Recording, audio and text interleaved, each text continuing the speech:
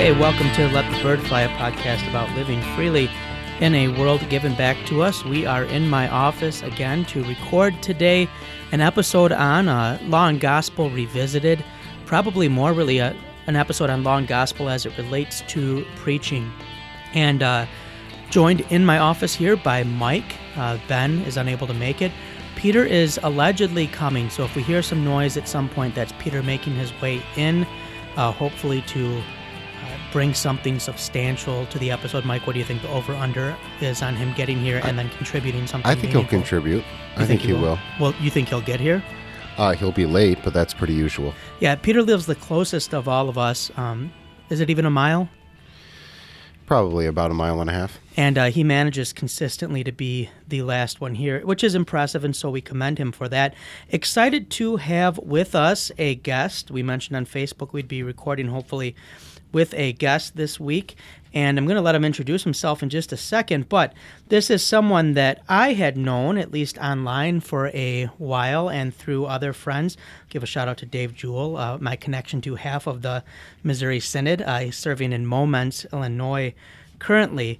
But someone now that I'm privileged to know personally, as he is serving in the area, he has made his way to Milwaukee and been here for, I believe now, about 5 months. Pastor Kent Schaff, who is serving at Mount Olive. I want to say Lebanon. Mount Olive. We have a Mount Lebanon. That's why I get confused. I think Borman's there, isn't he? Yes. But Mount Olive Lutheran Church in Milwaukee, Washington, in like the 50s, 54th, 55th? 54th and Washington. 54th and Washington. And why don't we give you just a couple minutes here? You can tell us a little bit about yourself, if you want, more about where you serve or where you've been.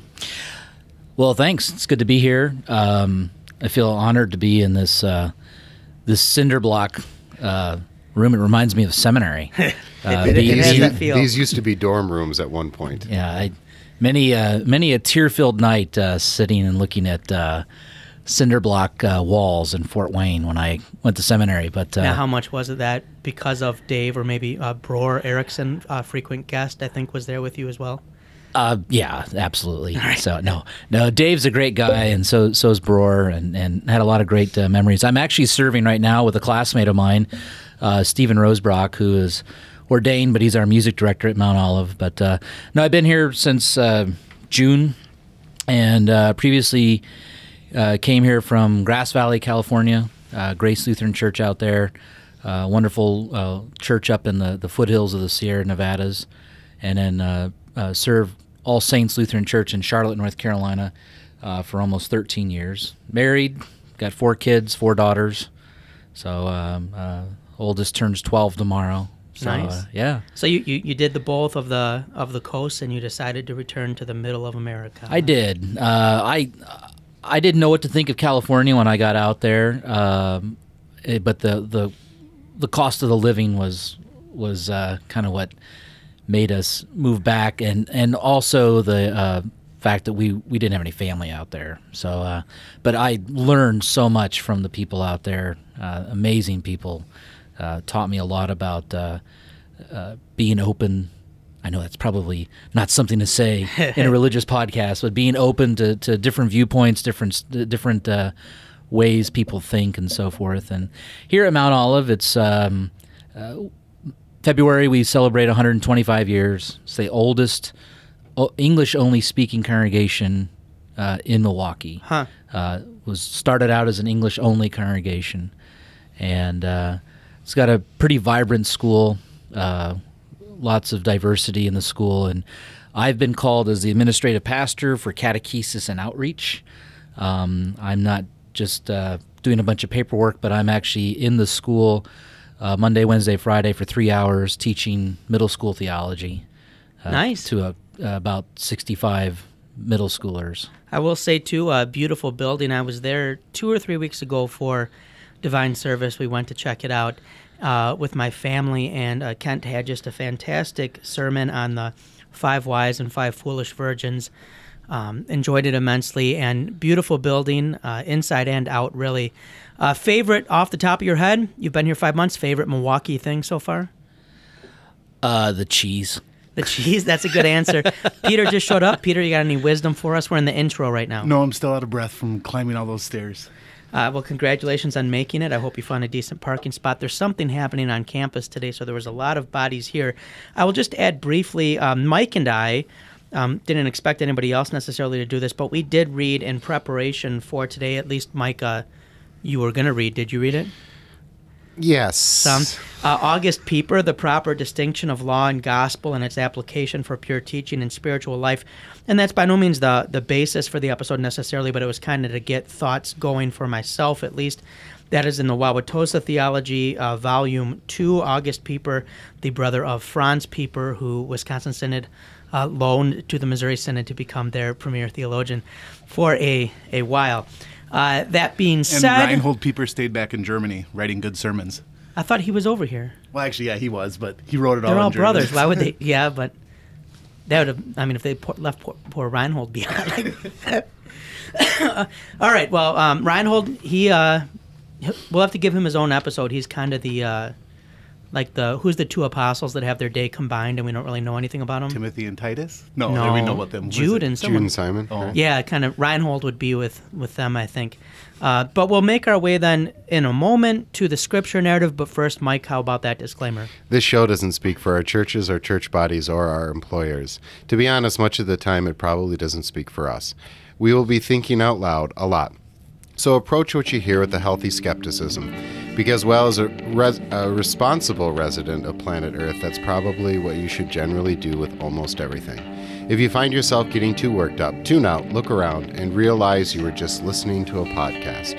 That's right, a podcast. So go live free, friends, and don't let us get in the way.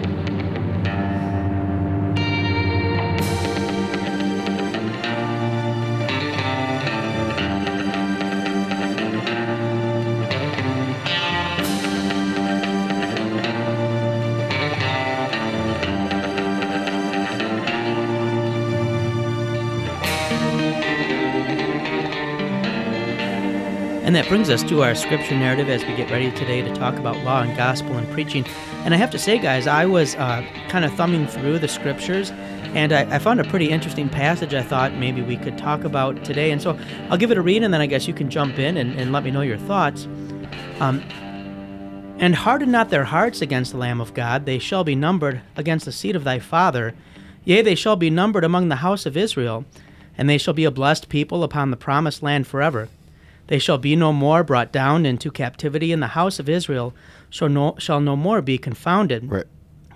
Huh? I'm not... What are you reading from? What book is this from, Wade?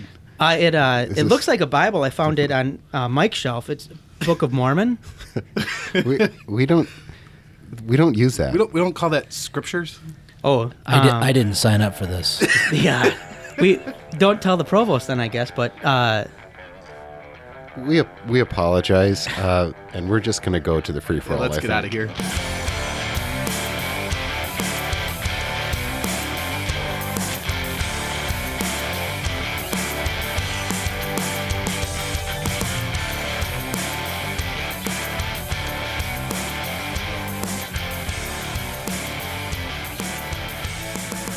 Once again, we apologize for Wade. It's kind of like the theme of the podcast, apologize for Wade. I don't know what's wrong with him, but we're trying to figure it out.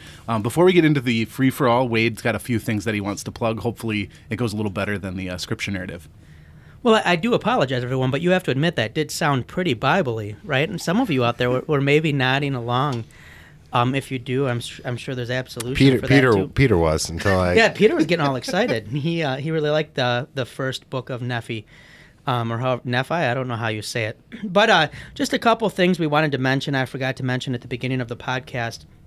So I'm going to be reading from notes I sent to Mike and Peter with the plea to please remind me to do this at the beginning of the podcast. So I would like to thank them as well. It's our fault. Yeah. I just want to briefly mention again, many of you are aware from the last few episodes or sessions that 1517 is doing their campaign right now for donations to get them, I guess, for next year as they can kind of work ahead for the podcast network. I'd encourage you to think about giving for that if you have enjoyed the podcast or their other podcasts. They do a lot to help those of us who are podcasting with things like having a server in which to store things. technological things, equipment, things of that sort. So if you are interested in that, you can go to 1517.org/give. There is a place there if you would like to note in the comments, or this is on behalf of, if you would like to mention the podcast, you're more than welcome to mention that you are giving because you are a Let the Bird Fly listener, but you by no means need to do that either. Also, just a reminder, if you're ever interested, we do have up on the Facebook page, and I'll post it again.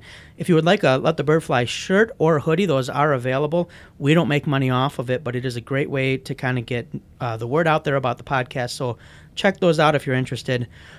We continue to forget to ask you to please, if you are enjoying the podcast, subscribe, like, rate, review, share, all of those things. It helps expand the conversation, and we really do appreciate it. It kind of gives us a boost if people are searching for podcasts too. We do have something up on Facebook and Twitter and Instagram right now, asking for ideas you might have for episodes, but also any questions you might have that we could address in a Q&A episode or session. So I encourage you to check that out and let us know. Otherwise, you can also email any questions or episode ideas you might have. And that email address, Mike and I have never learned. We just make it up. Peter, what's the real email address? It's difficult. It's podcast@letthebirdfly.com. That is a tricky one. Podcast@letthebirdfly.com. And just to kind of give you a heads up, too, we have a burst coming up here. Mike has really been disciplined scheduling a lot of recording for us in the next few weeks with a lot of exciting guests. So we're hoping to have a number of episodes with guests from a variety of perspectives. Get back to some of the stuff we did earlier in the podcast, getting to talk to people from different disciplines. So be looking for that, as well as we're hoping to have kind of a bulk drop of some Winging It sessions, hopefully 3 or 4 at once to get you started. But Mike and I are working our way through the life of Luther. So look for that. We're hoping to get it out before Christmas. So if you're traveling, maybe it gives you something to binge on, or at least something to download and then erase so we get credit for having put it out. And then last, that's all I had, I think. So with that being said, Peter, why don't you get us into our free-for-all topic? Yeah, one more thing to plug, though. We have a Telegram channel, so if you are on the messaging app Telegram, you can find our Telegram channel at letthebirdfly.com/telegram, and you can join the 4 other subscribers there, or whatever they are. So, also, is the email list working if they subscribe to that? We've had blog posts, I think, for 2 or 3 days in a row, and we have them set up for most of the next week. So we are trying to get written content out there more again, too, if people are interested, especially devotional stuff we've been putting out. Yep, yeah. If you sign up for the email list, we'll message you whenever a new post goes up. We have a devotions list and all posts list, and then a giveaway list, I think. So sign up for any or all of those, and we'll be in touch with you. But let's get to the free-for-all. Sounds like a good idea. So the question that we're asking today is, what would you rather live without? If we had to get rid of one altogether, books or computers. So your life no longer, has in it books or computers. And we mean physical books, so you can still have books on your computer. Yeah, we're not getting rid of words. So just books that contain the words. But so Mike, why don't we start with you? I think Wade and I decided to stick with books. You just gave away my thing, Mike. We were supposed to build up to it. It wasn't a very Christian move. So I'm going to go with books instead of computers. I wonder what Wade's going to go with. For a computer, there's not only can you have that content, but you could search the Book of Mormon for your favorite passages and stuff like that. Or you could search what you're reading to find out if it is the Book of Mormon. That would be a really helpful resource. That would have been helpful today. I just think more information, which is what the computer brings to us, means that we know the information we know far less. And I think it's better to know information better than having more information, more of a quality over quantity kind of thing. And so I like both, but if I had to give one up, I would give up computers. Actually, what I would do is give up cell phones for my daughters. Would that include, if I could get rid of computers, does that includes any device? Then sign me up for that. Then they would be, stuck sitting in their rooms reading books, or what? Is that how you see this working? Well, even if that wasn't the case, I would still get rid of phones for my daughters. Wade, I'm just curious, what would you get rid of? I think, and this is probably going to come as a surprise. I don't think people really could see this coming, but I would stick with the books. I would get rid of the computers too. Really? I've actually Ben is always acting like he knows so much more than me, like when it comes to computers and social network stuff, and mostly because he does. He did just fish a broken headphone jack out of my computer not too long ago, and so I shouldn't tease about that. But I've been reading lately a couple of these books about what the computer is doing to our brains, and now there's one I'm reading that's really good on how big tech's trying to take over the world. It actually would be a really good episode. Don't get me wrong, I'm not getting off Facebook or anything, but I think that the few things that I actually should remember that are my job to remember, like the Bible and theology, I would retain much better in book form. And I also think I would be a whole lot more productive. So I would say I would keep books, and especially as someone now who has also had Ben repair his computer because I spilled, I'll be honest, I spilled booze in it the one time, and then 7-Up another time. There was booze in the 7-Up. Yeah. And, but that one got repaired. That's how your headphone jack broke? Yeah, Well, then he fell over. No, I didn't fall over. Please tell me about this on the way home. So. But I would say if you do that with a book, you're like, oh, my book's wet, and then you just dry your book off. But with a computer, then I wouldn't be able to do anything, and so I'm going to go with book, and I'll throw it to, I don't know, Peter, you or Kent? Yeah, go ahead, and Kent. What's your thoughts? I would keep cheese. I love the cheese here. I'm sorry. No, I know you guys asked me about this earlier. I actually think I would keep books as well, surprisingly. Maybe from what I said earlier. But I think the minute that, North Korea drops a electromagnetic bomb over the United States, my phone, which I was just looking at, and everything else goes away. But I like your idea of no phones for daughters. Mine turns 12 tomorrow, and she's been asking for a phone, and we've been firm to say no. You're not ready. It's interesting you mentioned that because I'm getting Peter's oldest daughter a phone. We were talking in who's church also this morning. 12, and she doesn't have a phone yet. And so Wade came up to her and asked her if she felt oppressed, I think. Well, because I like to give her a hard time because we just kind of, when our kids are born, we've given them phones, and so. And Ben says that the third birthday is the phone birthday, I think. Yeah, and so I like to tease Aliva about that. And so I asked her today, well, if I got you a phone and put you on my plan, would your parents let you have it? And she said probably not. And that pretty much solidified that I'm now saving up to get her a phone just for the devastating moment where she sees it and, she's a little bit excited, but she knows it's going to get taken away. So that's also, phones are also an issue. I am never introducing you to my children. That's a good idea, Ken. Pastor Borderland's girls actually came up to me once at softball. So you guys know John from the show. And his daughters play softball in the same organization as mine, and actually are on the same teams. Or Emma is every other year on my team. And when our youngest, or Anna, got a phone, I can't remember how long ago it was, but the Borderland girls actually came up to me and said, will you adopt us so we can have phones? Sorry, Peter, go ahead, though. No, so that I'm gonna go out on a limb here and say that Ben would go with computers mostly because he thinks getting done with school means you can stop reading books. So my guess is that Ben is on my side here because I believe he calls books fake news, doesn't he? He does. He calls most things fake news, though. No, I would definitely go with computers, and that's not because I don't love a good book. In fact, I hate reading books on a computer or even on a tablet on a reader. It's just not the same thing. What about Mr. Men? Would you read that on a Kindle? Ooh, well, I mean, if you didn't have anything else, you gotta read some Mr. Men. But no, I'd keep the computers because, like you kind of all alluded to, you can read your books on your computers. It might not be as desirable, but you can have it and. Can do a whole lot more on computers, like YouTube and dank memes. So, shout out to Nick there with the memes. We've been, I got on Instagram to start a podcast page, and so now Nick and I have been exchanging memes, and it's been probably some of the most meaningful bonding Nick and I have had. I I think it's really a high point in our relationship so far. For those that don't know, Nick is Wade's eldest son. Yeah, and he is the meme lord, I believe is how he refers to himself sometimes.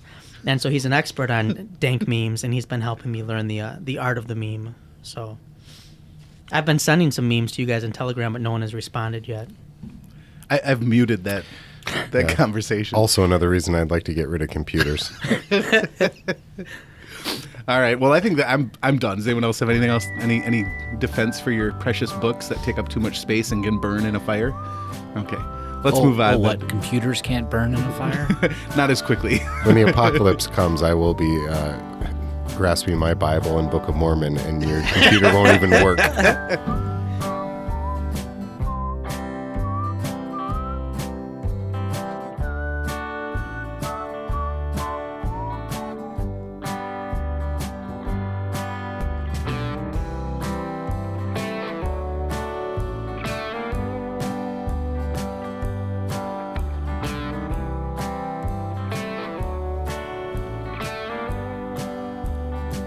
And that brings us to our main topic. And just before we get into that, guys, I was thinking after we wrapped up that free-for-all, it reminded me of, I am not endorsing this show, so don't go watch this show and then blame me if there's something inappropriate in it. Peter told me about it. I would not watch it myself.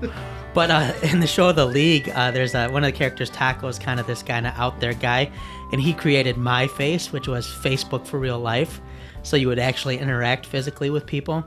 And so Kent has me a little freaked out about this electromagnet bomb thing now. And so I just want you guys here to know that I'm thinking of starting my own MyFace. And you can expect friend requests in the next week or so. I hope you will accept them. If anybody would like to be my MyFace friend, I'd encourage you to come to the college. Come on up to the third floor, say hello, and we can go ahead and hook that up. I'm working on how to kind of do memes, maybe poster boards, something like that. But just want to throw that out there. Peter, would you be my MyFace friend? I'm not sure I understand how the how this interface is. Like, what do I need to do? Well, like if I want to talk to you, I'll just kind of be outside your window at your house, and if we want to message at night, or I want to show you like a picture of my lunch or something. I think that is technically against the law. It's maybe it's in called Wauwatosa, stalking. not Milwaukee. All right, I'm sorry. We'll make our way to the main topic of law and gospel, especially in preaching, and I'm just gonna have a short passage here from August Pieper once again, the brother of Franz Pieper, and as Peter noted, of Reinhold as well, who may or may not have been left in Germany. But August writes this. I should have looked that up because I'm pretty sure you're right. But yeah, I don't know why he would be in Germany, yeah. but we'll go with it if you want. But once again, this is from The Proper Distinction of Law and Gospel and its application for pure teaching and spiritual life. He writes, these law and gospel, these are really the only two doctrines in the revealed word. They are the only things we have to preach for salvation and for sanctification. Everything else in Scripture is decoration, linguistic form, a means for understanding and proclaiming them. And I think that's something hopefully we can kind of unpack as we're talking today, that if we're not getting law and gospel, that's the core, the kernel of the Scriptures, as they relate to Christ, who is, of course, the center and beating heart of the Scriptures, then we are going to struggle, whether that be in our vocations as parents or spouses, brothers, sisters, friends, as teachers. We're going to struggle, especially as pastors in the pulpit or when we're dealing with people in our office. So just, once again, everything else in Scripture, he says, besides this law and gospel, the two doctrines in the revealed word, is decoration, linguistic form, a means for understanding and proclaiming them. And maybe, Mike, I can throw it to you first because I'm hesitant to put anybody else on the spot unfairly, but I'm comfortable doing that to you. Why don't you just briefly remind our list? We've got listeners from a variety of backgrounds. They're not all Lutheran. How would you describe, I could do it, but I'll be talking forever. How would you describe law and gospel for someone that's not very familiar with how we use those terms in Lutheran theology, or what I would say is biblical Pauline theology? Yeah, when I was teaching catechism on a regular basis, I would go, the law is the will of God, and the gospel is the good news of salvation. I think now when I say it to our students, especially our intro students here, or taking the intro classes, is the law, more what it is, but what it does. So the law And this is from the Heidelberg Disputation, of course. The law says do this and is never done, and the gospel says believe this and it's already done. Start there. I think that's actually an antinomian. It's to get to the point of the two kinds of righteousness, to get to the point that you cannot keep the law, right? And we'll talk about third use of the law all day long if you want. I mean, but it's always going to be under this umbrella of the mere use, first of all, pushing us to making us ripe for killing us so that we can be resurrected by the gospel. That salvation in Christ where we don't have to do anything at all. That's the chief use, yeah. And then there comes freedom. And from that freedom, we're free not just to do what we want, but we're free from sin. At least the saint of us is, as I, a saint, completely a saint, I'm free to now love my neighbor. And and then really to get to the point where you say, I just do this stuff because that's who I am. It's kind of like there's a pile of dirty dishes there, and once in a while you just do them and you didn't think at all, I hope my wife sees that I did this. Or I'm complaining about somebody left those in there. You just did it because you did it. That's who you are. I mean, that's kind of a silly example, but I think it actually kind of hits home a little bit. So, the law is it shows me my sin, and it's more than that. It shatters me. It hammers me. There's no hope at all. And maybe just back to Pieper a little bit. I'm rambling here, but it's a beautiful article that he wrote here, and he really, I like the way he set it up. And when I was reading it, I was imagining the pastors of his day reading this or hearing this for the first time and talking about how you have to have truth and you have to fight for every doctrine. And there's no part of Scripture that we have the right to say, oh, that doesn't matter. And he sets up, everybody's like, the truth and everything. And then he says, but if you cannot distinguish between law and gospel, I'm putting words into his mouth. What's the point then, right? You can have everything correct, but if you are not, and then to take it to preaching, if you're not preaching the gospel, well, here's some, you'll get a gold star on your test, but you haven't done anything. You'll have neither salvation nor sanctification. So he really does a brilliant job of kind of setting it up, and I have a feeling that he did that on purpose. The language he uses in that first section, he's kind of setting you up to go, the truth, and then says, but here is where you are a true doctor of the church, to quote Luther, when you can properly distinguish between law and gospel. And I'll just throw in, and then I'm going to let the rest of you talk some more too. Along those lines, Mike, he has a great line in here where he says, this wrath of God, so the law announces the wrath of God. This wrath of God is not a picture of wrath, right? It's not an abstraction, just something we explain or talk about, but it is the actual furor Dei, right? The anger of God, leading to his curse and judgment of damnation. In other words, God's law isn't just you're going to be in trouble if. God's law is you're in trouble, right? That the law is doing something. And I think that'll be something hopefully interesting to connect as we go on. We'll talk, hopefully we'll remember to talk later about first order proclamation when it comes to the gospel. And I think it's important to understand there can be a first order proclamation when it comes to the law, or else we end up talking a lot about the law and we don't actually get to the law as it is. Yeah, and we'll definitely come back to the idea of preaching about the gospel versus preaching the gospel, but the same is true about preaching about the law and preaching the law. And under that quote that you just read, I had checkmarked that and talking about it being the fury of God, and saying, and I wrote underneath that, and we make it something less. We make the law something less. And in the name of the law, we do that often, like we're trying to help the law along. Yeah, well, we should kick it to our guest here. What are your initial thoughts about law and gospel, especially when it comes to preaching? That's a fascinating quote. I like what is the word he used? Decoration. Everything else is decoration around all of this. My first parish in Charlotte, All Saints in Charlotte that I serve. I mean, Charlotte, for those of you who don't know, is a heavy Reformed town, Presbyterian based. And we would have quite a few Reformed seminary students that would pop down to my church because we actually had a professor at that seminary who was a member of my church, kind of secretly. But he was a Luther scholar. Harold O.J. Brown was his name, and he would tell the students, if you want to see sort of doctrine and practice at play, come down here. And there were always these guys that would come down with their Bibles, and they would hear the distinction play out in the sermon of law and gospel, and that was always the thing that really piqued their interest. Something that they always heard that was sort of the hallmark of sort of Lutheran preaching. But one of them, one of the seminary students who talked to me one day after church, he told me, he said it's not so formulaic, though, at least from when I in terms of my preaching, there.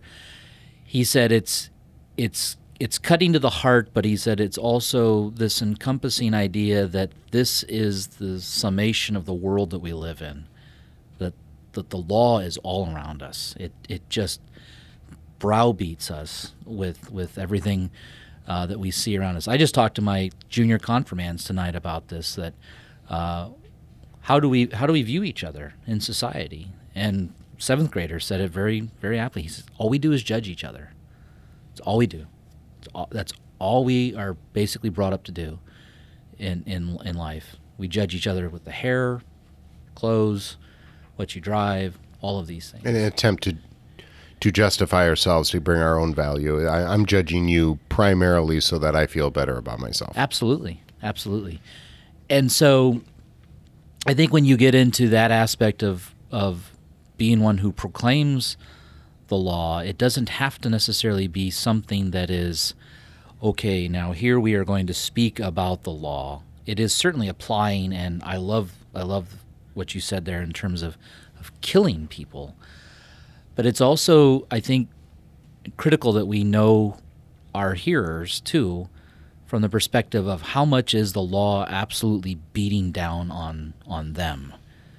If somebody is abused, if somebody is dealing with personal struggles and so forth, with sin and so forth, I mean, how much more do they need to be hearing, sort of in a fiery sort of way from the pulpit, from the pastor? And I realize that when you're preaching to a couple hundred people a Sunday like I am, it's such a broad group that you're dealing with. But as I was telling Wade on the ride over here, one of the kind of shots between the eyes for me with taking this call and what I'm doing now is preaching to my chapel at school, preaching to 4K through 8th graders. And how do you talk about law and gospel to them? And I keep it very simple. And we talk about this in chapel. I dialogue in my chapel sermons there. I know some would probably, put me in some category for doing that, but it's talking about how do we treat each other? How do you treat each other in class? How do we do these things? And they kind of flesh these things out, and then I, in a sense, sort of confirm, yes, this is who we are. This is exactly who we are. And then it leads up to the gospel with it. But I think in our proclamation, that idea of what this Reform guy told me, I'd never really thought about it. I think he was expecting to come in and it be some sort of, I don't know, formula, I guess, that you have to start with this, and there's this clear dividing line when you stop shouting with the law and then you speak softly with the gospel and so forth. And he said it just kind of is, I think a good way of looking at this is that you are killed with this, but it's also not something that I have to bring the hammer to do it with. The question, I think the difficulty is that proper distinction, right? And finding that dividing line, because way back on, I think it was episode 11, we talked about law and gospel, and I think Ben introduced me to the concept of the law, gospel, law sandwich for the sermon, which because I was complaining about that structure. That when you leave with sanctification, that really turns into law, and that you're leaving them with, in a way, hopelessness, right? I mean, that's going to be death. And so, but we talked about that and that distinction and understanding that the law is there, and like you were saying, it's always present. It's constantly condemning us, and I think our judging is actually oftentimes an attempt to kind of stave off the law and say, well, it doesn't really apply to me, or it's not so bad for me, and so we know it's there. We're fighting against that, and to understand then where the gospel comes in and says, no, it's from the Heidelberg Disputation, it's already been done for you. You were going to say something, Mike? I think something too, as we look at this, maybe, and I've got a bunch of notes that I scribbled during the announcements after church today. And how did you have enough time to scribble notes then, Wade? You can see I had a while, but that's fine. It was good announcements. But we had one of the things that I wanted us to talk a little bit about is, and it's a term I think that when most people use it now, oftentimes it comes up in connection with Gerhard Fierde's Theology is for Proclamation. And I kind of am tired of having to give caveats every time you mention people that aren't Wells or maybe Missouri theologians. So I'll just say if we brag about our worker training systems, I'm going to go ahead and trust that pastors can be a little bit discerning in what they read. But one of the helpful distinctions that Fierde brings up in that book is the idea of first order proclamation. And just to give you a sense for what that means is that the text is not just there for us to explain, for us to throw out, a certain amount of data, for us to kind of walk through, well, isn't it nice that in Israel there was this, and then Jesus did this, and this person had leprosy, which means that. But to actually make a move from theology to proclamation, that the text is meant to do something to the people, that the Word of God is living and active, right? It does things. And so not to handcuff the text and not to be afraid to let the Spirit do with it as it will, but to actually be bold in proclamation. And first order proclamation comes up especially with the gospel, but I think we can apply it to the law as well. But maybe if I can explain it with the gospel, and then we go where we go with the law, is I think the easiest way it is for me to understand, and something that's been, I messaged in the Telegram group the other night that I had been reading through a bunch of my old sermons because I've been looking for material to revise to get up on the website. And Ben's the only one who had ever really been to my parish back when I was in it, and then used to listen sometimes to the sermon, and I just asked, I said, Ben, how could you let me do this? And what I could see I sometimes was doing in those sermons was giving with one hand and taking away with the other. The gospel just became one step towards a move towards trying to get people to behave, cooperate, whatever I thought, the soup du jour was, to be in church more often, maybe to give more, to be better parents. And those are all good things. Going to church is good. Supporting your church is good. Being good parents is good. But the gospel is just not a springboard to that. But more than that, when we talk about first order proclamation, we mean not simply talking about the gospel and hoping that your hearers will then be equipped to appropriate that to themselves, which is something, by the way, they're less and less equipped to do in our day, as they're probably more poorly catechized than in previous generations even. But actually appropriating it to them, if I can use those terms, that's maybe not the clearest language, but just absolving, making the gospel clear, so that there's no step they have to make, but that is put out there. And I think the same could apply to the law too, not merely talking about the law. Maybe the easiest way to understand this is the use of you in preaching, right? That you are actually talking to your people. Now, to do that well, you have to know your people. You have to be talking to your people. You have to get a sense for what your people are going through. If you're going to preach specific law to your people, you got to know the sins they're struggling with, which is hopefully why, your office is open and they feel comfortable coming in and confessing. But not leaving the hearer to have to make a step on their own, but actually simply giving the word that kills and makes alive. I don't know if I can explain it better than that, but I'll toss it out there for any of you three to maybe respond to that. Disagree if you want, or I guess if you're getting what I'm after, let me know if I'm on the right track there. Yeah, one thing is to know your people, and it's very hard. So Wade, I absolve you for your crappy sermons your first couple of years in Saginaw. I got some too. That's why I erased mine. Because they are forgotten as far as the East is from the West, and I can't find them on a computer anywhere. If I may say, book? I've never kept any of my sermons. Yeah, never have. Done. I'm done with them. Once they come out, they're done. And so it's very hard for a seminarian to come out and now be a pastor for a couple reasons. One, just not being seasoned, but also you just don't know your people there yet. And I'm sure you had this experience where somebody will say, you must have written that sermon exactly for me. And I wanted to say, nope, I was thinking about somebody else, though. But you just kind of generally know your people. And the for you language, I'm glad you brought that up. I mean, that's it. It can be as simple as for you, right? You. God so loved the world is great. But for you is awesome too. And both in law and gospel, but also you kind of get to the point and people trust you and you're in their lives and you know, not just, they're dealing with this sin, so I better head it off at the pass and start talking about alcoholism, you know. No, it's just you just know what they've been through, and you know when they're down and when they're up and that kind of stuff. And some of the language that I started using more and more, and I kind of pulled back because I was saying this too much, but the attitude was still there. Like, it's going to be all right. It's going to be all right. I promise you that this is gonna turn out all right for you.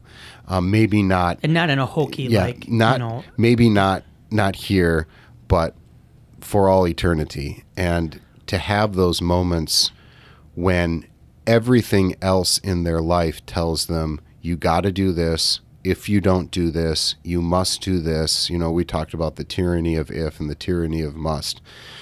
We're never going to be satisfied. And there's never a point where you don't have more work to do. There's never a point where you don't have more worries that are coming around the corner. There's never a point when you don't have something for the next day to do. And that stuff can hang over people. And just to say, man, I even got up sometimes and says, listen, some of you are gonna have some really bad stuff come. Some of you are gonna maybe bury your children. But here's the message of the gospel, and it's gonna be okay. So it wasn't always just specific law to their specific situation, although that's necessary and valuable. But sometimes, and it just became natural after a while being in a parish. It just became. Sometimes you just want to say, you know what? Here's Jesus, and this is all I have to offer, and it's more than enough. I'm teaching middle school theology. It's the first time I've ever served with a school. That's the third ring of purgatory, I believe. I have 65 6th, 7th, and 8th graders. And one of the first things that we talked about was this idea of law and gospel. And I was kind of racking my brain thinking, how am I going to talk to them about this so that they can, this large span of kids who are from all different backgrounds, all different religious backgrounds. And I put up a picture of a judge. And I said, what's the first thing you think of with a judge? And every one of them, he's sending you to jail. He's the final word, so to say. And I asked him, I said, is there anything good that can come out of the judge? And they really had to stop and think. And I said, what's the best thing the judge could say to you? The judge could actually say to you, this for you, you are free. You are absolutely free. You are free to walk out of the courtroom. And the kids, I think they kind of grasped this idea that, the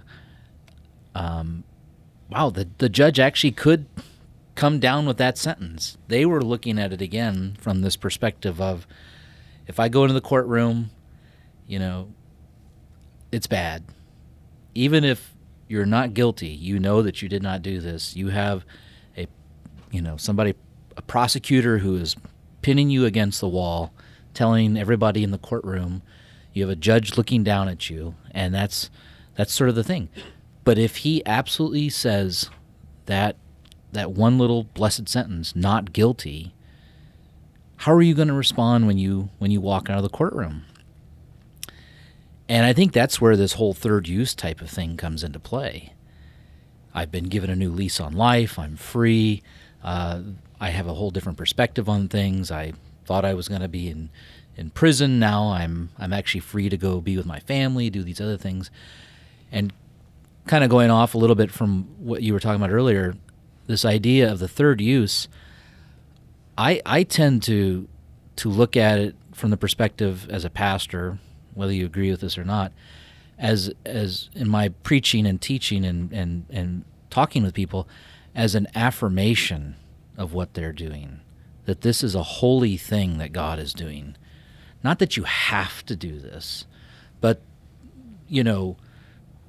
coaching your daughter's softball team, picking me up on a cold Milwaukee night and bringing me over here where I don't know where I'm at, you guys actually being friendly to me. We'll see how that happens after tonight. But those are all holy things. And I think, at least from my perspective as a pastor, a lot of people are saying, well, what do I need to do now? And I try to affirm, no, look at what God is doing in you right now. And that is being lived out in and through you. And most of the time, this whole third use thing, you're not even supposed to know it. You're not supposed to know that this is happening.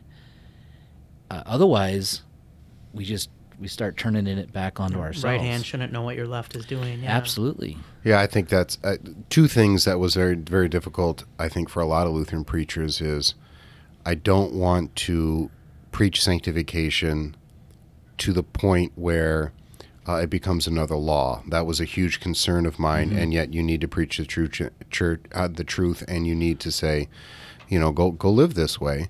The other one was, how do I not fall into how do I speak against injustice without turning something into a social gospel? And the language you just used was vocational language. Mm-hmm. That's the answer to both of those. Is that the different concept of vocation? It means you got to preach vocation in a very you got to teach vocation, I should say, in let's say an academic way, so that they understand it, so that when you do preach it, you're not constantly saying, okay, you have a call from God and here's vocation and whatever.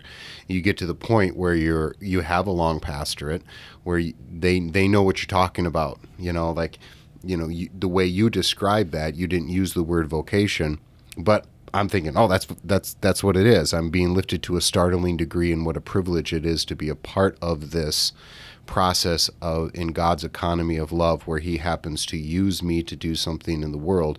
And by the time you have contemplated that, the task's already done, and you haven't thought about your sanctification points at all. And I think it's helpful to remember in connection with this too, is when we talk about uses of the law, and for the 18,000th time, I do believe in 3 uses of the law. I confess Article 6 of the Formula of Concord. But when we talk about that, one thing that's important to remember is that law is always law.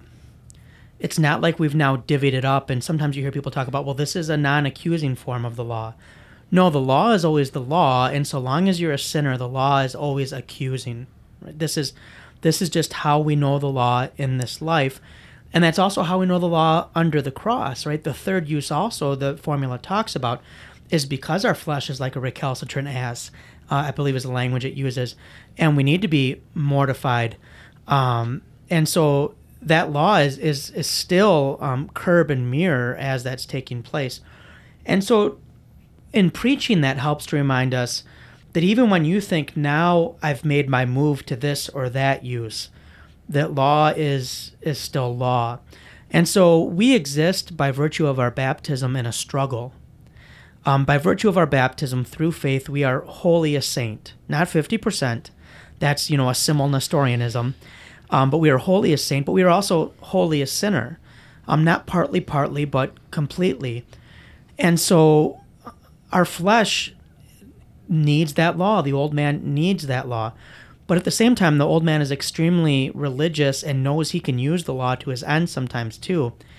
And so the old man needs to be reminded, you don't get to pick our works, right? God, through faith, is going to work in us, in our vocations, and the works he's prepared in advance for us to do. That in many ways is kind of getting at the law. The third use is going to affirm, if we want to speak that way. But to remember that we're always talking to people who are both sinner and saint, and that law is always law, and gospel is always gospel. And people and the saints are doing work, like you said. Right. The saints are already doing their work. They don't even realize it. I mean, Matthew 25, the yeah. sheep and the goats, when did I do this?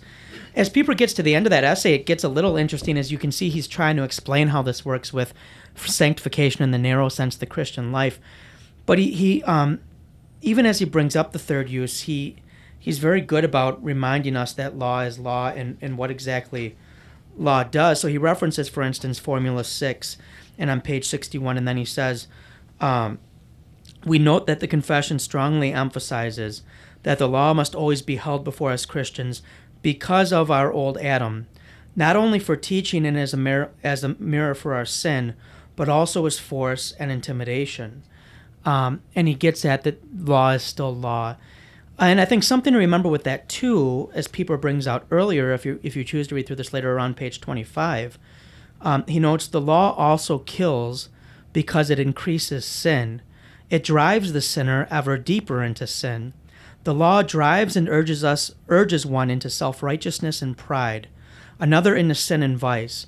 It makes one into a miserable hypocrite, another into a miserable slave of vice, both into furious enemies of God and the law. And then he's going to talk about how this is exactly what Paul says in Romans, which of course it is. But I think the helpful reminder for us in that too is the law doesn't increase sin because there's a problem with the law. The law is the best thing we have in this life apart from Christ and the gospel. Luther himself says in the Heidelberg Disputation, this is the most salutary doctrine of life. The problem is what the law has to work with, which is us. And so the law increases sin, and it does that in two ways. It does it first because it amplifies my sin. It holds it before my eyes so that I'll recognize it as sin. But also, all of us who have ever been 2 years old and told not to touch the oven knows exactly what this means too. It piques our interest as sinners. It excites us. And so sometimes I'll ask my students, well, why do people sin? And they'll try to come up with great answers. And finally I'll say, well, because it's fun. Right? It's fun in the moment until the next morning you have a hangover or you have to go to the clinic or a relationship is strained or whatever the case may be. But in the moment, something concupiscence, right? We're with a desire that something seems attractive about that. And so as we use the third use of the law, if we don't, the Spirit uses it, I don't even like that language, but we need to remember it's still the law, and the very law that we think is going to get good works out of them is also going to incite to sin, which means it absolutely is of little use for true sanctification, godly living, without the gospel. And Pieper's very good for bringing us back to that. I think Formula 6 goes back and forth, back to that again and again, is that, as Paul says, his whole thesis statement for the epistle to Romans 1:17, is from Habakkuk, the just shall live by faith. It's through the gospel that we actually live. And anything that forgets that gives some positive role to the law in the sense of positive that the law will produce truly good works, misses that, and therefore undermines sanctification, undermines the Christian life, and really sets us up for despair or self-righteousness. That's a lot all at once, but I'll throw it out there for you guys. Maybe just one comment, and then we'll let Kent talk.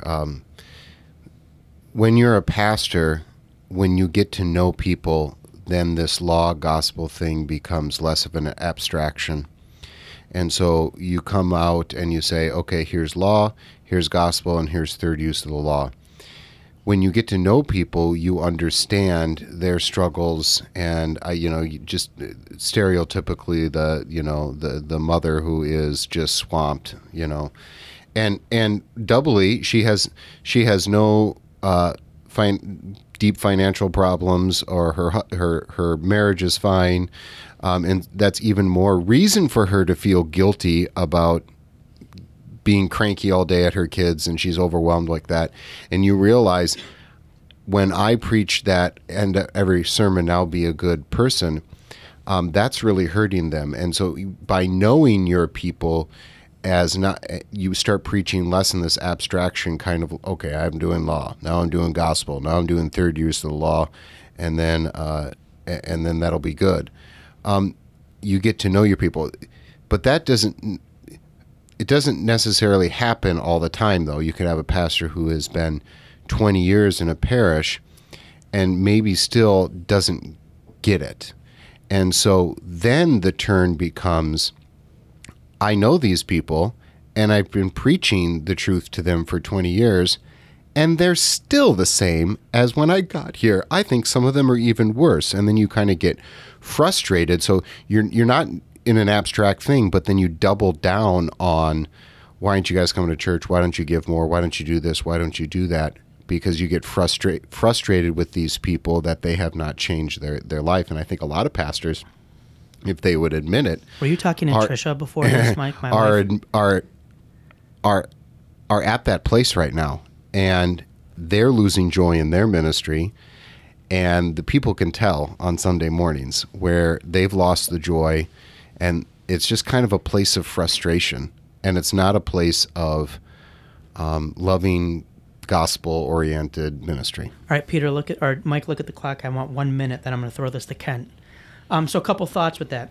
I think one of the big temptations for pastors is we can fall into one of two ditches in this regard with law and gospel. When we kind of lose our trust in law and gospel, we can fall into managed decline. I'm just going to cross my checklist and do the things I'm supposed to do and try not to do anything wrong, not get in trouble with the church body or the church council or whoever I don't want to be in trouble with. The other side is to take control through a lack of faith in law and gospel to try to think, okay, I'm going to save this church now. And that inevitably ends up back in all law, right? If we're not distinguishing law and gospel, we're only making distinctions under the law, and that becomes problematic. I think in connection to that, too, something that when I was at Kent's church, something he had in a sermon that I found just to be refreshing was you were preaching on the 5 foolish virgins and the 5 wise, and you mentioned in there the law could be, what about all those people who aren't here with their torches? And you moved away from that to law for your people. But anything with law and gospel or with that, I thought that was a helpful illustration you had of how your time's up. First order law versus just law. Sorry. You want me to I just respond? threw a lot. Anywhere you want to go. Well, I think sometimes we can take those parables and other things like that, and we can break them down to say, well, these are the sheep, these are the goats, these are the people without oil, these are the people with oil. And I think one of the things I love about that parable of the wise and foolish virgins, and I can't remember if I brought this out or not, I think I did, was the idea that the whole key there is the bridegroom came. It's not how do you necessarily, it's just that he came, and the foolish aspect of it is that they go to try to buy oil. You know, it's not that they're the wicks or the lamps or anything else. It's just that they thought it was more important to get the oil than to actually see the bridegroom. Now, there would be probably those that would debate on that, but I think, again, I think that's that whole formula type of thing that we're kind of so used to is that, well, this is, you either have oil or you don't, you're a sheep or you're a goat, and are you in this camp or are you that camp and so forth. But that's not necessarily knowing your people. Well, and it's not really people. I mean, this is one of the things with the Lutheran understanding of the simul, right? I mean, that the people are both. That's the point. And they need to be preached to as both. Right. And so that means that when the pride is welling up, they need to hear that law, and it needs to cut them to the core. Yeah. But when that law has done its work, they need that balm of the gospel. They need it more than anything, and they need it, as Wade keeps getting back to, for you. It's not just Jesus did this for the world. Right. He did it for you. Right. I think I'm a son of a pharmacist. Drug dealer. A drug dealer? Yeah. May he rest in peace. Died 13 years ago. Dad was a pharmacist. Grandfather was a pharmacist. Great-grandfather, pharmacist. All owned a corner drugstore. Same corner drugstore for 81 years. And I learned more about pastoral ministry, surprisingly, from my dad as a pharmacist than I did my time at the seminary and vicarage and whatnot. my dad was a drug dealer guy. A guy that, I'm really going to get in trouble, right? Yeah, you're talking about, offending people in your synod or whatnot. But the disclaimer covers all of this, so you don't have right. to worry. But if you looked at it from that perspective, you go to like a Walgreens or a CVS today and whatnot, and it's like, okay, your prescription number 357 of the day. The pharmacist puts it in the thing and then gives it to you, and you're on your way. And I love how they have like the little consultation desk, because that's just bogus. The pharmacist does not want to talk to you about any of that stuff. And being sort of an independent local pharmacy, my dad really prided himself in knowing his customers. And I will never forget, I used to work in the summertime cleaning for him and whatnot, and you would have people who'd come in and they came in to get their blood pressure medication. They'd ask about how family was doing. My dad would talk to them and so forth. And what I noticed over time is that a lot of these patients came in, and my dad would give them the prescription or whatnot, and then he would ask, well, how's your husband doing? How's your wife doing? How are your kids? And I remember that you were struggling with this, and it wasn't even with what their prescription dealt with. It was just actually saying, in a sense, you're a human being. You're not a customer. And he would have some of these people who would come in very angry with him. You gave me the wrong prescription. You did this. They would blow up, and he would always kind of take that and say, okay, I messed up. I really did. But you seem very angry. What's going on? And he would stop what he was doing and actually come down and try to talk to people. He'd have other people who'd come in and say, Bob, I coughed this up last night.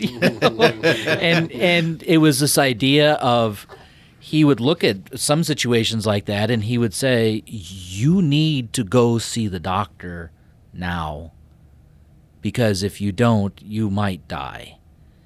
And in a sense, that's law. I mean, if you think about it, you're not in good health. You have to go see the doctor now. I can't help you with this. But that was also, yes, that is something that says, we're all going to die, yes, and you are in poor health, but it's also not standing there from the perspective of saying, I'm a perfectly healthy adult male, and I'm wanting to tell you how bad how bad your health is, just so I hope you know that. It's actually applying this with care and with love. And I would always look at my dad and say, how do you respond to those people who get so angry with these things, with you and so forth? How do you respond with this idea of love and actually caring for them? Because I'd be tearing my hair out with this, and I feel that way at times as a pastor too. But it's something that he looked at me and he said, everybody is caught up in something. And he would always reference the idea of sin. And he talked to me one day about this, that it was like a text, I think, on a Sunday morning, of the woman who is caught up in adultery. And he always said, I love that image, caught up. It's like he was a big fisherman. It's like you're caught up in a net. And, you can't get out of it. And he said a lot of these people can't get out of the fact that they're addicted to cigarettes, they're addicted to alcohol, they have horrible genetics, which is leading to all these other problems.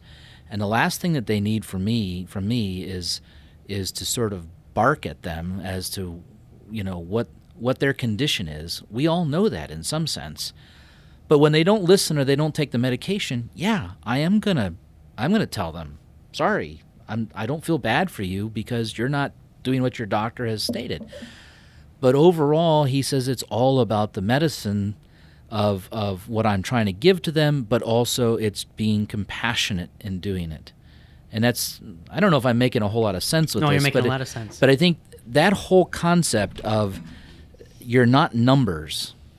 You are actually fellow human beings.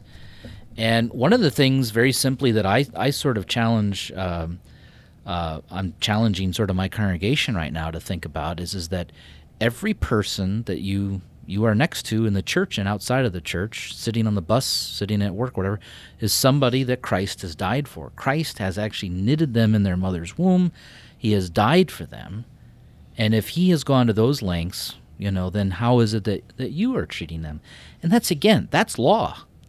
And that's actually had some people respond, yeah, I'm a pretty bad person, I guess. This has really kind of made me think. But then it's also bringing back that idea of working with people in the church and outside of the church, of that this is a constant struggle.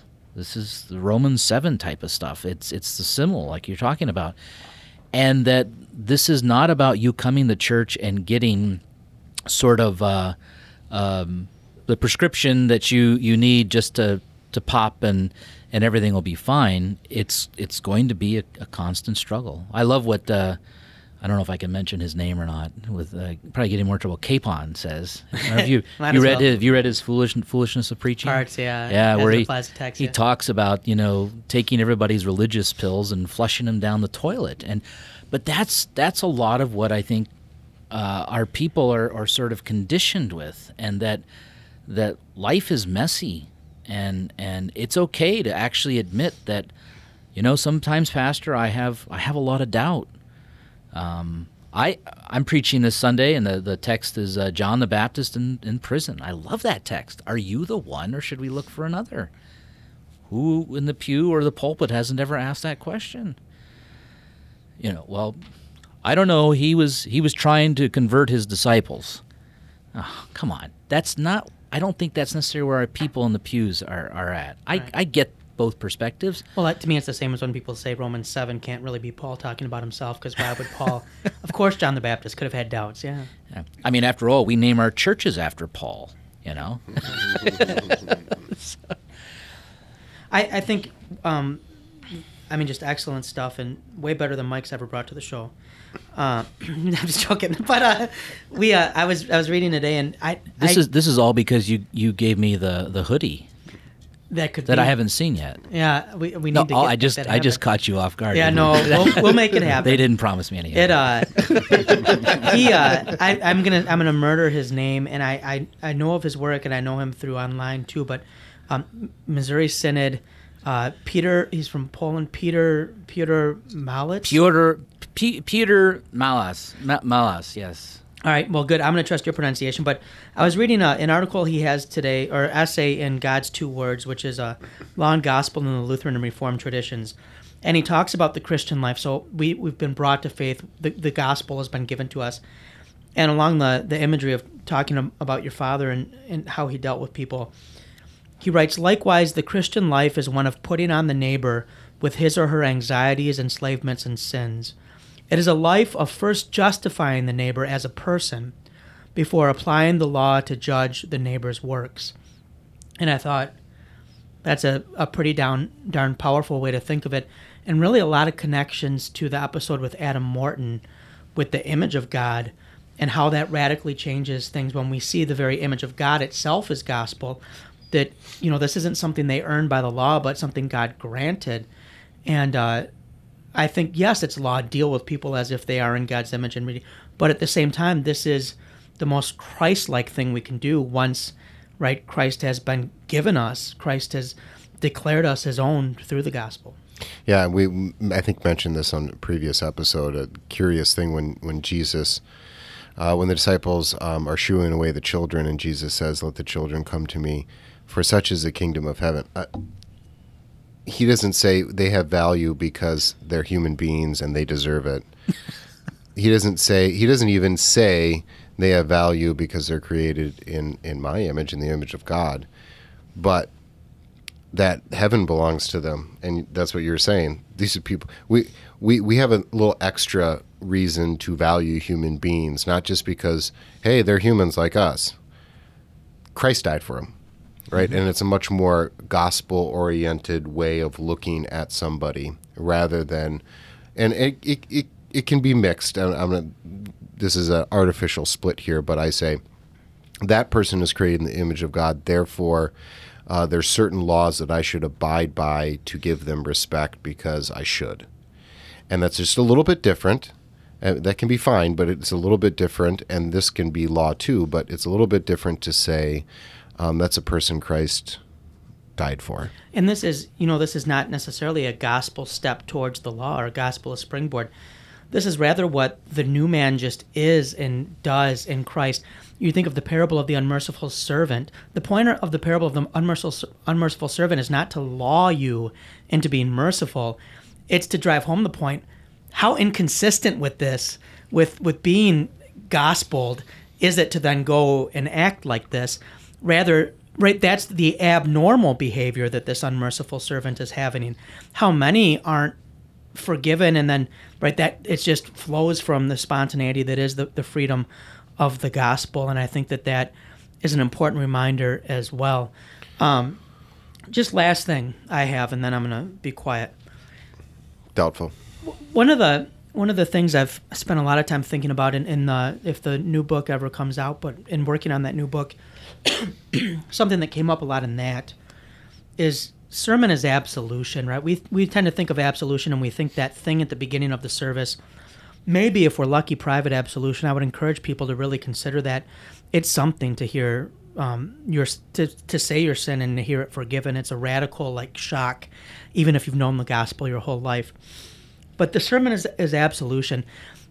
If someone were to ask you, well, what's the Bible a book about? I think we oftentimes would go, well, Jesus came and he died and he paid for our sins and then he rose, and so now we can go to heaven. And that's all true. And in many ways, the letter to the Hebrews, it gets at that. But it's also this story where Jesus came and he died, we killed him, and he rose, and guess what? He forgave us. He came out of his grave, and what's the very first thing he does? He absolves his apostles.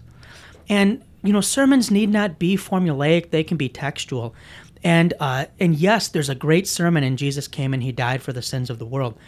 But there's also just that wonderful truth that we did the most terrible things you could ever do to someone. We did that to God. And he got up, and the very first thing he said wasn't, what were you, come on, dude, what were you, guys, that's not cool.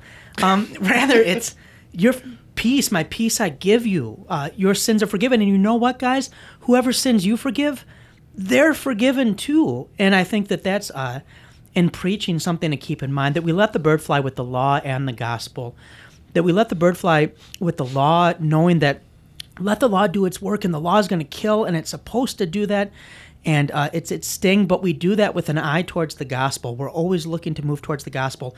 And then we don't hedge our bets on the gospel.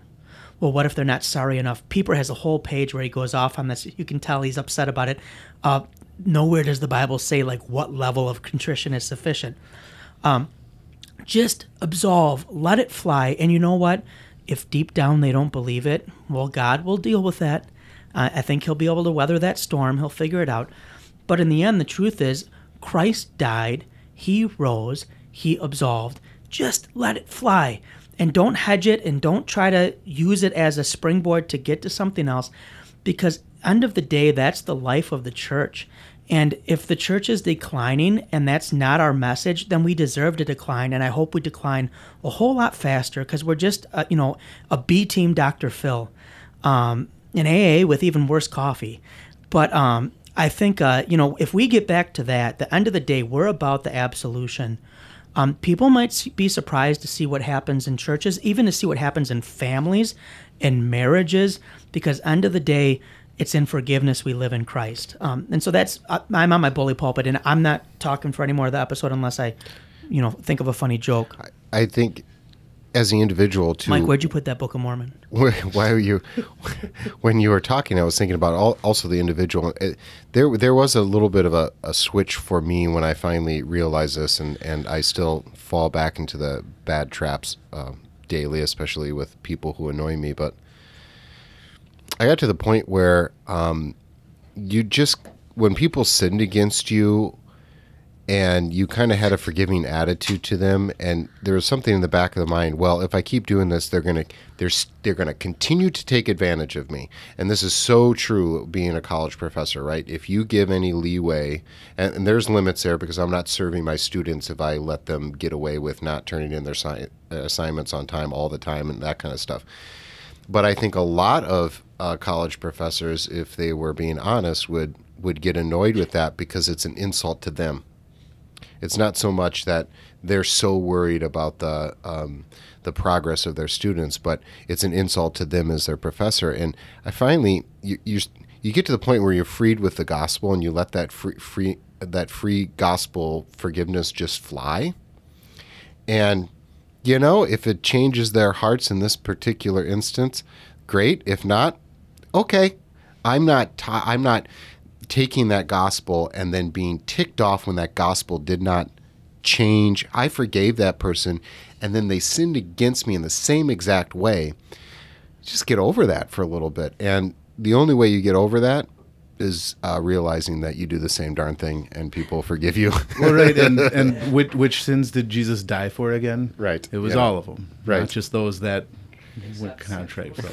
So, yeah. No, but that's really like when we take that approach, we're rolling right back into that judgment that we're just drawn to as human beings. We want to judge other people, and I'm convinced that the reason we want to judge other people is because it makes us feel better. It's not so much about finding their faults and pushing them down. It's by pushing them down, you're creating, you think that you're elevating yourself. When you see this with your kids, at least with my kids, all the time, when they're belittling their sibling, it's not because they necessarily think their sibling is so inferior. It's just they want to feel more superior, right? Right. What would the help truth with of the that, matter. Peter? I Just thought you the were way- done talking. Wade. Yeah, but you know what would help keeping them from interacting and hurting each other's feelings? What's that? Phones. Yeah. No. We're such bad sinners, Peter, that we really don't care about those people. Right. I mean, we really don't. I mean, they're a tool for our self-justification and self-value. I mean, that's finally what we're using them as. We are misusing those people. And it's the farthest thing from when Jesus said, such is the kingdom of God, that these are the people that I redeemed. I speak about this sometimes when people are, you're so nervous about coming into a new classroom or public speaking, or what are people going to think, how I look or whatever. I go, it's even worse. They don't care about you at all. So just forget about it. We really are that bad. And finally, sometimes to get over that, that's a beautiful thing when you find that space. You're going to go back, of course, but it is a freeing thing, this gospel. Why don't we give our distinguished guest the last word? Well, if I can just briefly, let's thank him first. Kent, we thank you for coming on. My pleasure. You're new to the area. You got asked by a bunch of Wisconsin-Synod guys to come sit in a small room with them and talk into microphones. And you did it, so I thank you for that. We didn't even have cheese. We didn't even serve cheese. I know. Yeah, I didn't even think about it. Yeah. And That's but slightly disappointing. yeah, we'll owe you cheese and a hoodie. But I appreciate you doing it. I hope if you're ever willing to, we can get you back on sometime. Anytime. We like having kind of a group of pastors that we can go to. And so with that, maybe we'll give you any last thoughts you have. I really appreciated what you were just talking about with this perspective of your theme too, sort of just letting it fly. I love the parable of the sower of the seed, and the fact that the sower is sowing recklessly. Mm-hmm. He's just throwing it everywhere, and that's actually the theme for our school year this year is planting seeds. And I thought you were going to say be reckless.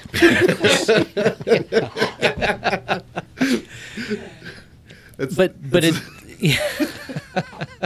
yeah, I'm starting off well here with go ahead, be reckless. But no, but that idea, and the Sunday prior to the school year starting, we used that text, and it was this idea that I kind of brought up the idea in the sermon that, look at how we plant things today. Go out to a farm, and it's orderly, systematic. It's one little hole for one little seed, and that's not how the kingdom works, the kingdom of God.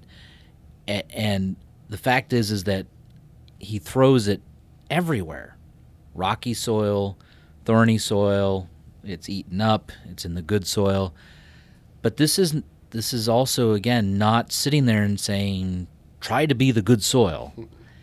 It's the idea that wherever you're at in this stage, these stages of life, because there are these times that we are in, we're rocky soil, we're thorny, whatever it might be, he's still sowing the seed.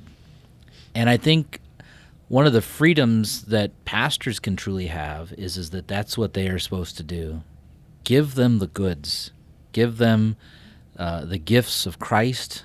I mean, put them in their place in terms of where they stand, yes, with the law, but then sow that gospel recklessly and to all, and then yes, let God be the one who decides, because I'm certainly not going to be able to figure it out. I've been doing this for 16 years now, and just when you think, hey, I know where I'm going and I know where these people are going, bam, something happens. And how freeing it is not to have that burden. Yeah, it is so difficult for us as pastors today with our churches, because it is so focused on the numbers, the successes, and so forth. And there's a lot of undue pressure, I think, sometimes it's put on pastors with that not only is it, well, they don't seem to be listening or going about what it is that I'm trying to give to them, but you get in with other pastors, and there doesn't always seem to be the consolation of that. Yes, we're all in this together. It's always, well, my church is doing this program, or we're doing this, and you kind of think, I'm just trying to get them to hear the word of God. But I really do. I keep going back to that parable. It's always been one of those parables that I hold to very firmly, with just throwing these things out there for any and all, and you're going to see a myriad of results. If you do good, expect suffering, and let God be the one who is in control. The guy that preached for my ordination told me that. He basically said, speak the word, administer the sacraments, shut up and get out of the way. Sure. Yeah. Well, as the only non-pastor here, and oddly, it's weird to say in a room with Wade. Peter, but, do you want us to ordain you? I mean, we can do that. If you want. No, Do you want Missouri Synod or Wisconsin Synod? You have both man, options. that's He tough, has to put his hand on the Book of Mormon, right? That's all I have. That's Wade's Synod. No, I was going to say, as the only pastor here, I'll give a little bit of advice. We started off with the proper distinction of law and gospel, and obviously that's really, keeping these two chief teachings of Scripture, clearly, distinct, and understanding that they interrelate. One without the other is meaningless, right? I mean, without the gospel, the law is only condemnation, and without the law, the gospel is insulting, right? So these have to these interplay with each other, and they fit perfectly when we understand our life as the both sinner and the saint. And so for pastors, the impossible task of knowing when to apply that, well, it's not your task really to know when to apply that. You're called to apply it, right? As you said, to cast the seed. And so you faithfully preach the law, and it condemns, and it cuts down, and it mortifies. And then you faithfully preach the gospel, and always preach the gospel to you, right? To the person. And then as that has been preached to them, and they've heard that saving message from Christ himself coming through your lips, they're free to let the bird fly. Every evening when the sun goes down, get with my party and I begin to cry. I don't care what the people are thinking. I'm not drunk, I'm just a drinker. I set 'em up, another round.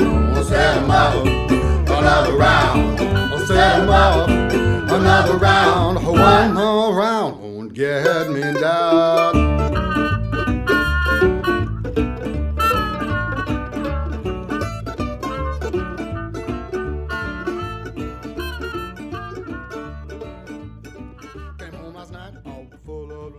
My babe began to fuss, and I said, honey, I don't care what the people are thinking. I'm not drunk.